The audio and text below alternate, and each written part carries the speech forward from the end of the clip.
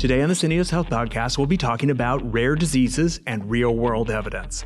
I'm Jeff Stewart from Syneos Health Consulting. I'll be joined by Michelle Leeds and rejoined by Alistair McDonald from our real-world evidence group. We'll be talking about how the laws are changing, how regulators are viewing real-world evidence, and how payers care or don't care about the evidence that's generated. If you like what you're hearing, please rate and review us on Apple Podcasts, Stitcher, or wherever you get your podcasts. Real-world evidence and rare diseases next on the Syneos Health Podcast. Alistair McDonald, Michelle Leeds, welcome to the Syneos Health Podcast. Nice to be here. Thanks for having us. I've had you on the show before, Alistair. I think, Michelle, this is the first time we've had you on the show. Do you mind giving a little bit of your background? I'd be happy to. Here at Syneos Health, I counsel clients on public affairs communication strategies. To do that, I lean on a lot of my background as a lobbyist. I worked in D.C. for 15 years. I worked for a congresswoman from California, and then I worked at a law firm as a lobbyist. And I worked on a lot of healthcare policy issues in that role. So I lean on a lot of that background to help our clients with their messaging around the value of their companies, their products, and communicating to specifically policymaker audiences. Well, it's the first time we've had a former lobbyist on the Syneos Health Podcast. I'm excited, a little scared, but excited. Alistair, and just remind us your background. I know that we've talked before, but just for those that maybe haven't heard the previous episodes, what is your background? Hi, Jeff. I'm Alistair McDonald. I work in real-world evidence at Syneos Health. I've been here for 3 years. My role is to work with our clients to think through the real-world evidence needs all the way from their initial ideas and concepts right through to the final delivery of the evidence and data that they require. I act as a subject matter expert, I would say. Prior to coming to Syneos Health, I worked in the pharmaceutical side of the business directly. Most notably, probably, I worked for AstraZeneca for around 16 years. There, I worked for a large period of time in the clinical development phase, the phase 1, phase 3 phase. But latterly, I moved across to their medical evidence centre, as it was called, to help with the delivery of real-world evidence at the global level for AstraZeneca. So I brought that understanding of developing a drug, both clinically but also commercially, from the pharmaceutical side and bring that expertise into Syneos Health. So today we're talking about your recent white paper out on real-world evidence and how that's now interacting with payers to develop value stories. I'm going to start from kind of a fastball right at your heads sort of place. Why does a payer really care about value when it comes to rare disease? Rare diseases, despite the fact that they're very expensive, are a minuscule part of any line item in a budget for a payer. So why should a payer care? Yeah, well, maybe I'll start, Michelle. That's okay from my perspective. There's a couple of points about that, Jeff, actually. The first question is, do they care? Some of the evidence we've generated in Syneos Health, to your point, is that they don't really consider yet the rare disease space as being a priority for them. And when you consider some of the other significant medical conditions that they do have to take into consideration, whether it be the oncology sphere or cardiovascular sphere, one can have some understanding of that. But I think we are well aware of two components in the rare disease space. One is that some of the rare disease treatments that have been developed are extremely innovative and they're fantastic science. But of course that comes at a cost. So we're seeing quite a lot of what would, I guess, the US be termed sticker shock around some of the pricing in this particular area. And of course that raises some interest with payers to understand the value of those drugs as it relates to the pricing of them.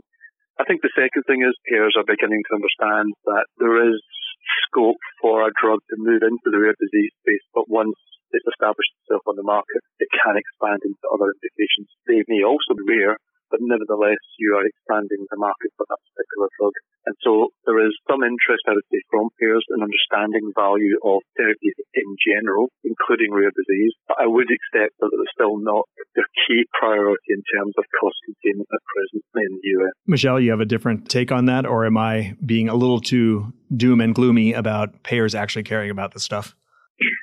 Well, I do think that payers care about value. I just think that they're looking at it from a different perspective. We know that payers are already using real-world evidence in their own way. They're using medical claims data to make formulary decisions. So we know that that's already part of their process. But I think there are some things that have changed recently. For example, in 2018, the FDA issued some guidance that encourages some conversations between manufacturers and to share some of health economics data, real-world evidence data, with payers in pre-approval conversations. course, this is heavily regulated. For example, the audience for receiving this kind of information must be people who are making population-based healthcare decisions. I think you may have actually featured an episode on this topic a few months ago that may have gone into more detail on that. But now payers and hospital P&T committees can look at the same economic model as a manufacturer. For example, manufacturers are developing coverage cost calculators, and now they can actually go in and show those calculators to payers and explain the underlying assumptions.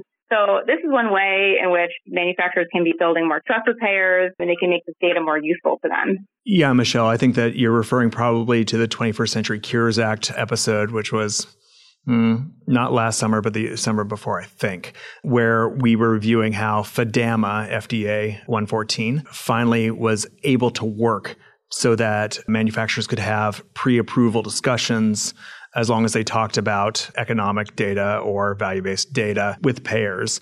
And that's now allowed, clearly allowed, as opposed to before when it was maybe in a gray area allowed, which kept people from actually having these discussions. So now we've got final guidance from the FDA on FDAMA 114 and how it's usable, which is basically hands are off, if I'm reading it, and certainly how it's being applied in practice, is that one can go in and have these discussions as long as they're really about data or value or about economic messaging. And what I'm hearing from you, Alistair, and you, Michelle, is not only is this possible, but it's something that payers are interested in, at least interested in to enough extent to be having these discussions. Do we have a good sense of why? It's not a big line item. I have an opinion about why payers are interested in having these kinds of discussions. It's a little cynical, but why are payers interested with rare diseases in having these discussions? I think there's a couple of components to this one, Jeff. So the first is, let's not underrate the regulatory landscape that's changing. So the regulators through the 21st Century Cures Act, as you described there, and indeed actually just, I think, a couple of weeks ago, late November, there has been a call to action for what's called Cures 2.0, the kind of new improved 21st Century Cures Act, and that additional input is being invited at the moment in terms of that. And we're seeing the regulators move significantly in terms of their acceptance and understanding of real-world evidence. If it's what is now being described as regulatory-grade real-world evidence, the space where real-world evidence is being used, if the veracity and credibility of that data is increasing to the point where regulators are accepting it, and clearly payers are also now beginning to become more receptive to this. I think the issue with payers previously has been that they recognise that real-world evidence is there, particularly from, for example, claims data and insurance data and so forth. But I think there's always been some hesitation around certain key components of that data. So is it complete? Is it accurate? Can it be validated? And has the data been generated in an open and transparent way? And I think there's always been some concerns from peer groups around those elements of the real-world evidence that's been put in front of them. Now, that's a challenge still for us as an industry to overcome, but I think what we're beginning to see is movement in that space. So, as an example, I think we all remember from last year when Roche made their investment in Flatiron as a company. So Flatiron is a company that holds a repository of real-world oncology data, and Roche invested significantly in that company. And the rationale they gave for it was that this data is of sufficient quality to create regulatory-grade real-world data for oncology, which will support our oncology brands moving forward, particularly in payer discussions. So what payers are looking for, I don't think is that different from regulators. What they both want is they want real-world evidence to support decision-making, but they need that data to be credible. And I think that's where the reticence a little bit has been from payers in the past. But hopefully we've reached an inflection point now where the type of data that we can generate through new tools, technology, access to data will be to the point where we can create that regulatory data that's so required. So let's talk about that, whether and how a payer cared about the quality of the data. I'm going to have a slightly different experience with the payer interactions that we've had. Is it published in a peer-reviewed journal? If it is, okay, let's look at it. And then they judge it like any other data point. And then sometimes you'd see usually pretty good acceptance as something generated by Optum Health or sometimes United, in that their database just being better than others and that data set being generally acceptable as long as it otherwise looked like a good enough scientific paper. Then they follow it. I think that the challenge I've seen with rare diseases is that they're rare. So it's hard to get enough data on any one diagnostic code when we're talking about something that's a few hundred patients in the US. That's what I've seen. It sounds as though generating nonetheless regulatory quality data in the real world setting can lead to a substantial increase in your market cap or in your ability to get acquired, which I think would be extraordinarily interesting to any small rare disease company that is looking to generate real world data. I want to give you, Michelle, a chance to respond either to that or to the previous follow-up from Alistair. Well, I think that what some of the FDA's guidance has done is to move us in this direction where there's a little bit more sharing of that information. So you can actually have your health economists talk to each other so that the manufacturers can take their models to the payers. They can show them the underlying assumptions. And maybe the insurers can start thinking about using similar models, or they can have those conversations where you start to eventually move in a direction where we're all going to be looking at data that we can all trust. If we're moving in that direction, I think eventually we'll be in a place where there are conversations where regulators, payers, manufacturers are all using the same data sets in the same way. Alistair, when we talk about the EU, that may be very different from the US experience, which is where I also have more of my own personal experience with payers, where bringing a budget impact model to a payer, there are some line items that they're very interested in and that they might find credible. The bottom line number, they very seldom find to be credible. They're very dismissive, frankly. Yeah, that's what you say, whatever sort of answer. And we'll look at our own. I found that the budget impact models for the US tend to support more than anything else, just interest on their side in perhaps making their own calculations. Is that fundamentally different in rare diseases in the EU? And feel free to challenge me on my overall, I want to say almost cynical dismissal of what I've seen payers do. So let me start answering that question by talking a little bit around your first point around the use of real-world evidence in rare disease in general, both in the US and in Europe. Again, I think the first thing to say is from a regulatory perspective, I think we've seen some very encouraging signals about that usage. So there have been several recent examples of approvals being given for rare disease medications based on very slim clinical packages, but with support of real-world evidence packages. A couple of examples of that would be for avelumab in Merkel cell carcinoma, where they had only one clinical study, and that was the entire clinical package for a real-world supported study at the top of that. And another good example would be Ibrance. So we've certainly seen examples of regulators in general moving into that space. For payers, I would say it is more distinct, as you said, across the US and Europe. I think there's a couple of reasons for that. One is historical. I think in Europe in general, there's been a longer established use of supplemental data to support drug applications. So most people will be aware, particularly in Europe, there's a multi-stage approval process before you actually finally get reimbursed for a medication.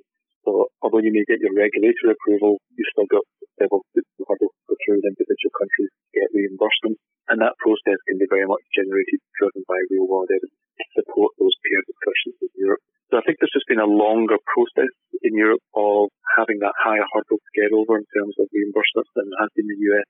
So I think there's perhaps a more sophisticated process present in Europe. I think the other thing that lends itself to Europe is that there are quite often larger data sets provided because of the types of organisations we have in Europe. So larger governmental institutions of care bodies, for example, rather than perhaps what we see in the US with the smaller data sets. So even in rare disease, this can mean it can be easier to pull together the types of data sets for Europe that would be required. So I think there are some differences that we see in Europe against the US. But Michelle, I don't know if that reflects some of the observations you've seen and some of the changing dynamics that you think we're seeing in the payer environment in the US. I think that as manufacturers are embracing the use of real-world evidence more and more in the development process, and the FDA is approving drugs at a faster and faster clip, a lot of the responsibility falls on the payers now to look at that data more closely, to ask a lot more questions, to make sure that what they're being asked to cover is worth it. So I do think that real-world evidence certainly is going to play an increasingly important role in helping payers make those kinds of decisions. I'm certainly looking at how the drug performs in the real world and whether it's living up to the promises of clinical data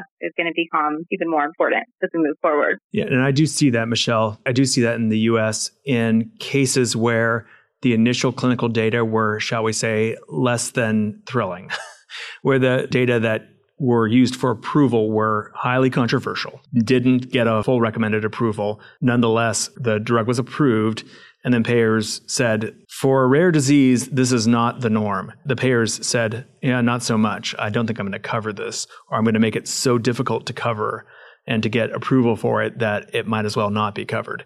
In those cases, supplementing with additional data from the real world seems not just a good idea, but required. Is that what you're basically alluding to for the interest on the payer side?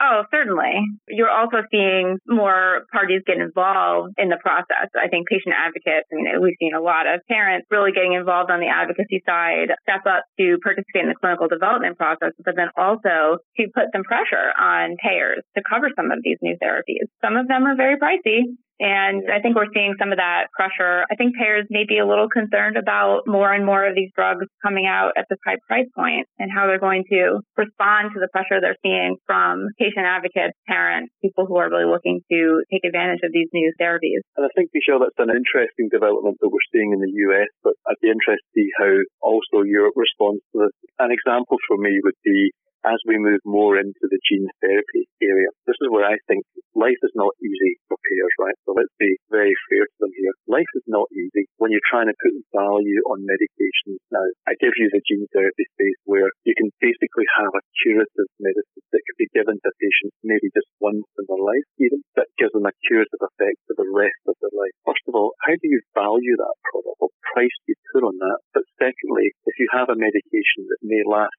patient for 50 years, but it's given once at the start of the life. How do you pay for that? Do you pay for it all up front on the day they're given the therapy, or do you pay up for the 50 years like you would for many other things? And also, what part do you do through that intervening period to ensure that there is value from that drug? And that's where I think real world evidence will play into this. So we're hearing quite a lot of innovative thoughts around this, and I would say being led from the US mostly around the type of ways you would pay for a type of therapy like that, but also the type of real world evidence you need to support that process throughout the duration of a patient's life. So I think these are very interesting new areas, but obviously weren't challenges beforehand, but have become challenges as these types of medications have become available. I don't know, Michelle, if you've got much experience in that space at the moment, or if there's anything in that area that you could share of interest. Well, I could certainly tell you that in the U.S. right now, the government is aware of the competency to use real-world evidence in payment decisions. There is some bipartisan consensus in Congress around the potential for using real-world evidence in coverage and pricing decisions. Right now, there are a lot of proposals being debated around drug pricing and putting downward pressure on pricing, lowering out-of-pocket expenses for Medicare beneficiaries. The Senate Finance Committee looked at a bill that includes some provisions that would actually provide the opportunity for state Medicaid programs to use some value-based arrangements and risk-sharing agreements as part of financing for gene therapy. It would essentially allow the states to go into agreements with manufacturers where they would look at paying for gene therapy over a series of installments over time. Part of that's going to include provisions where if the drug does not perform as expected, that the Medicaid program, the government would not pay the full amount, maybe be reduced or they wouldn't pay at all. In order to make those determinations, you're going to have to use real-world evidence to collect that data and make those decisions. I think that this is really interesting dynamics in the US around whether it's this piece around payment over time for gene therapies, whether it's, as Michelle was discussing, this kind of outcomes-based approach to whether you demonstrate the value of your drug or not. I think the other thing that we're hearing, which I think is quite interesting, Michelle, and I don't know if you've got any insight into this, is I know there's been some discussions around international reference pricing, where there's a thought around trying to get some better average pricing of therapies across the key wealthy nations. So this sort of international pricing index, I think, would be a different dynamic than we're seeing at the moment in terms of how you demonstrate value and to try and create that uniformity across the globe. So again, I think that's a very interesting dynamic that payers will have to start to think about how that affects the way they make decisions and so forth. So I'm not sure how much traction this actually has got yet in the US, but I certainly think it's an interesting proposal. That side of the international reference pricing, my read on that, Alistair, I don't know if you read it the same way, but my read on it, that it was an ask for higher prices from other countries to match more of the US price, not an averaging of prices. Am I reading it the same way you read it? I think Jeff's a little bit on the nose with that assessment, though. I do think that that's at least in part for this kind of policy. And it definitely has some traction. I think the House is going to vote on a bill probably this week or next week that includes provisions to set up international reference pricing in the U.S. And the administration right now is looking at potentially introducing a proposed rule, which we might even see this month as well, that would introduce a demonstration program on international reference pricing for some of the drugs in the Medicare Part B program. I do think these are serious proposals under consideration right now. Whether or not we'll see them this year, I don't know. I'm personally a little skeptical, but I do think if we don't see it this year, I do think it'll come back around in 2 years when we're talking about drug pricing again under a new Congress. Yeah, but I think what all these things demonstrate is a continued story about pressure on pricing and the abilities of governmental agencies to try and contain costs as best they possibly can. And I think we've seen global healthcare spending in the last 5 years. I think it's increased 35%. So despite cost containment measures, we still continue to see the spend in healthcare increasing relatively significant rate. All of this for me says that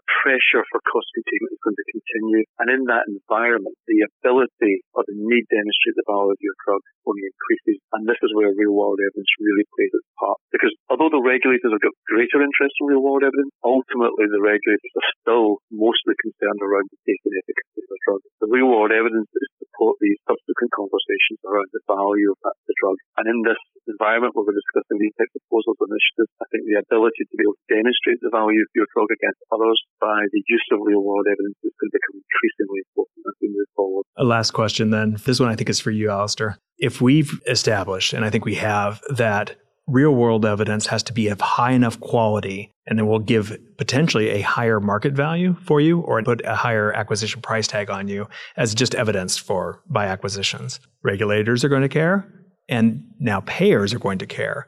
How do we get that high quality real world evidence? Not just any real world evidence, but the real world evidence that actually does something. Jeff, I wish I had a magic wand answer to you for this, but I think this is one of the key questions that as an industry we're trying to solve right now. So again, go back to something I mentioned earlier. The initial premise is here, we have to accept that the quality of real world data in the recent past has been rightly subject to some scrutiny and rigor. I think quite a lot of claims data in particular has been either incomplete or inaccurate in some cases and non-validated. And we need to move from that position to having regulatory grade data. Now, I think there are a couple of things happening which are helping that. First of all, I think there is greater access to data. There are a number of mechanisms that have been put in place to make access to data easier. And there are a number of new initiatives being rolled out that will, again, create the ability to access patient data. But I think also the technology to access data is just far greater than it was 5-10 years ago, which means that we can trawl a lot more data very quickly. We can also analyze that data much better and also more quickly. So I think that greater access data, but also the analytical tools that lie behind that to turn that data into proper evidence, that area has grown significantly and we're beginning to see, again, some significant technology bring into those parts. I still think there's some way to go, though. I think it's still quite a fragmented industry, and I think there's a combination of both governmental put into this as well as commercial organisations. And we're still feeling our way a little bit around how this really going to work. Where really is the data that we need to have the access to? What are the best analytical tools that allow this data to be properly analysed and be of the right veracity for regulators and payers? But we're certainly somewhere along the line with that. We actually discussed in the previous podcast here, I think, here at Syneos Health, we've got a number of strategic partners that we work with to get access to that data and to get access to the right analytics. And in discussions that we have with our sponsors, we think we're on the road to be able to answer that ultimate question about can you get regulatory grade reward evidence. I think the answer is at the moment, yes, we can in certain instances, in certain areas. I think if you were asking the same question 2 or 3 years' time, I think I'd be much more confident about the breadth of that regulatory grade reward evidence we can now get. Michelle, before you go, can you just tell us what's the name of your white paper, and we'll put a link to it in the show notes. Sure, Jeff. It's Real World Value, Advancing Payer Understanding of Real World Evidence in Rare Disease. Michelle, Alistair, thank you so much for joining me on the Syneos Health Podcast. Thank you, Jeff. It's been a pleasure. Thank you, Jeff. That's all for today's episode of the Syneos Health Podcast. I'm your host, Jeff Stewart from Syneos Health Consulting. If you want to talk through a hard decision you're making at your life sciences company, you may email me at podcast@syneoshealth.com. If you like what you hear, please rate and review us on Stitcher, Apple Podcasts, or wherever you get your podcasts. For access to more future-focused, actionable life sciences insights, visit the Syneos Health Insights Hub at insightshub.health. Syneos Health, shortening the distance from lab to life.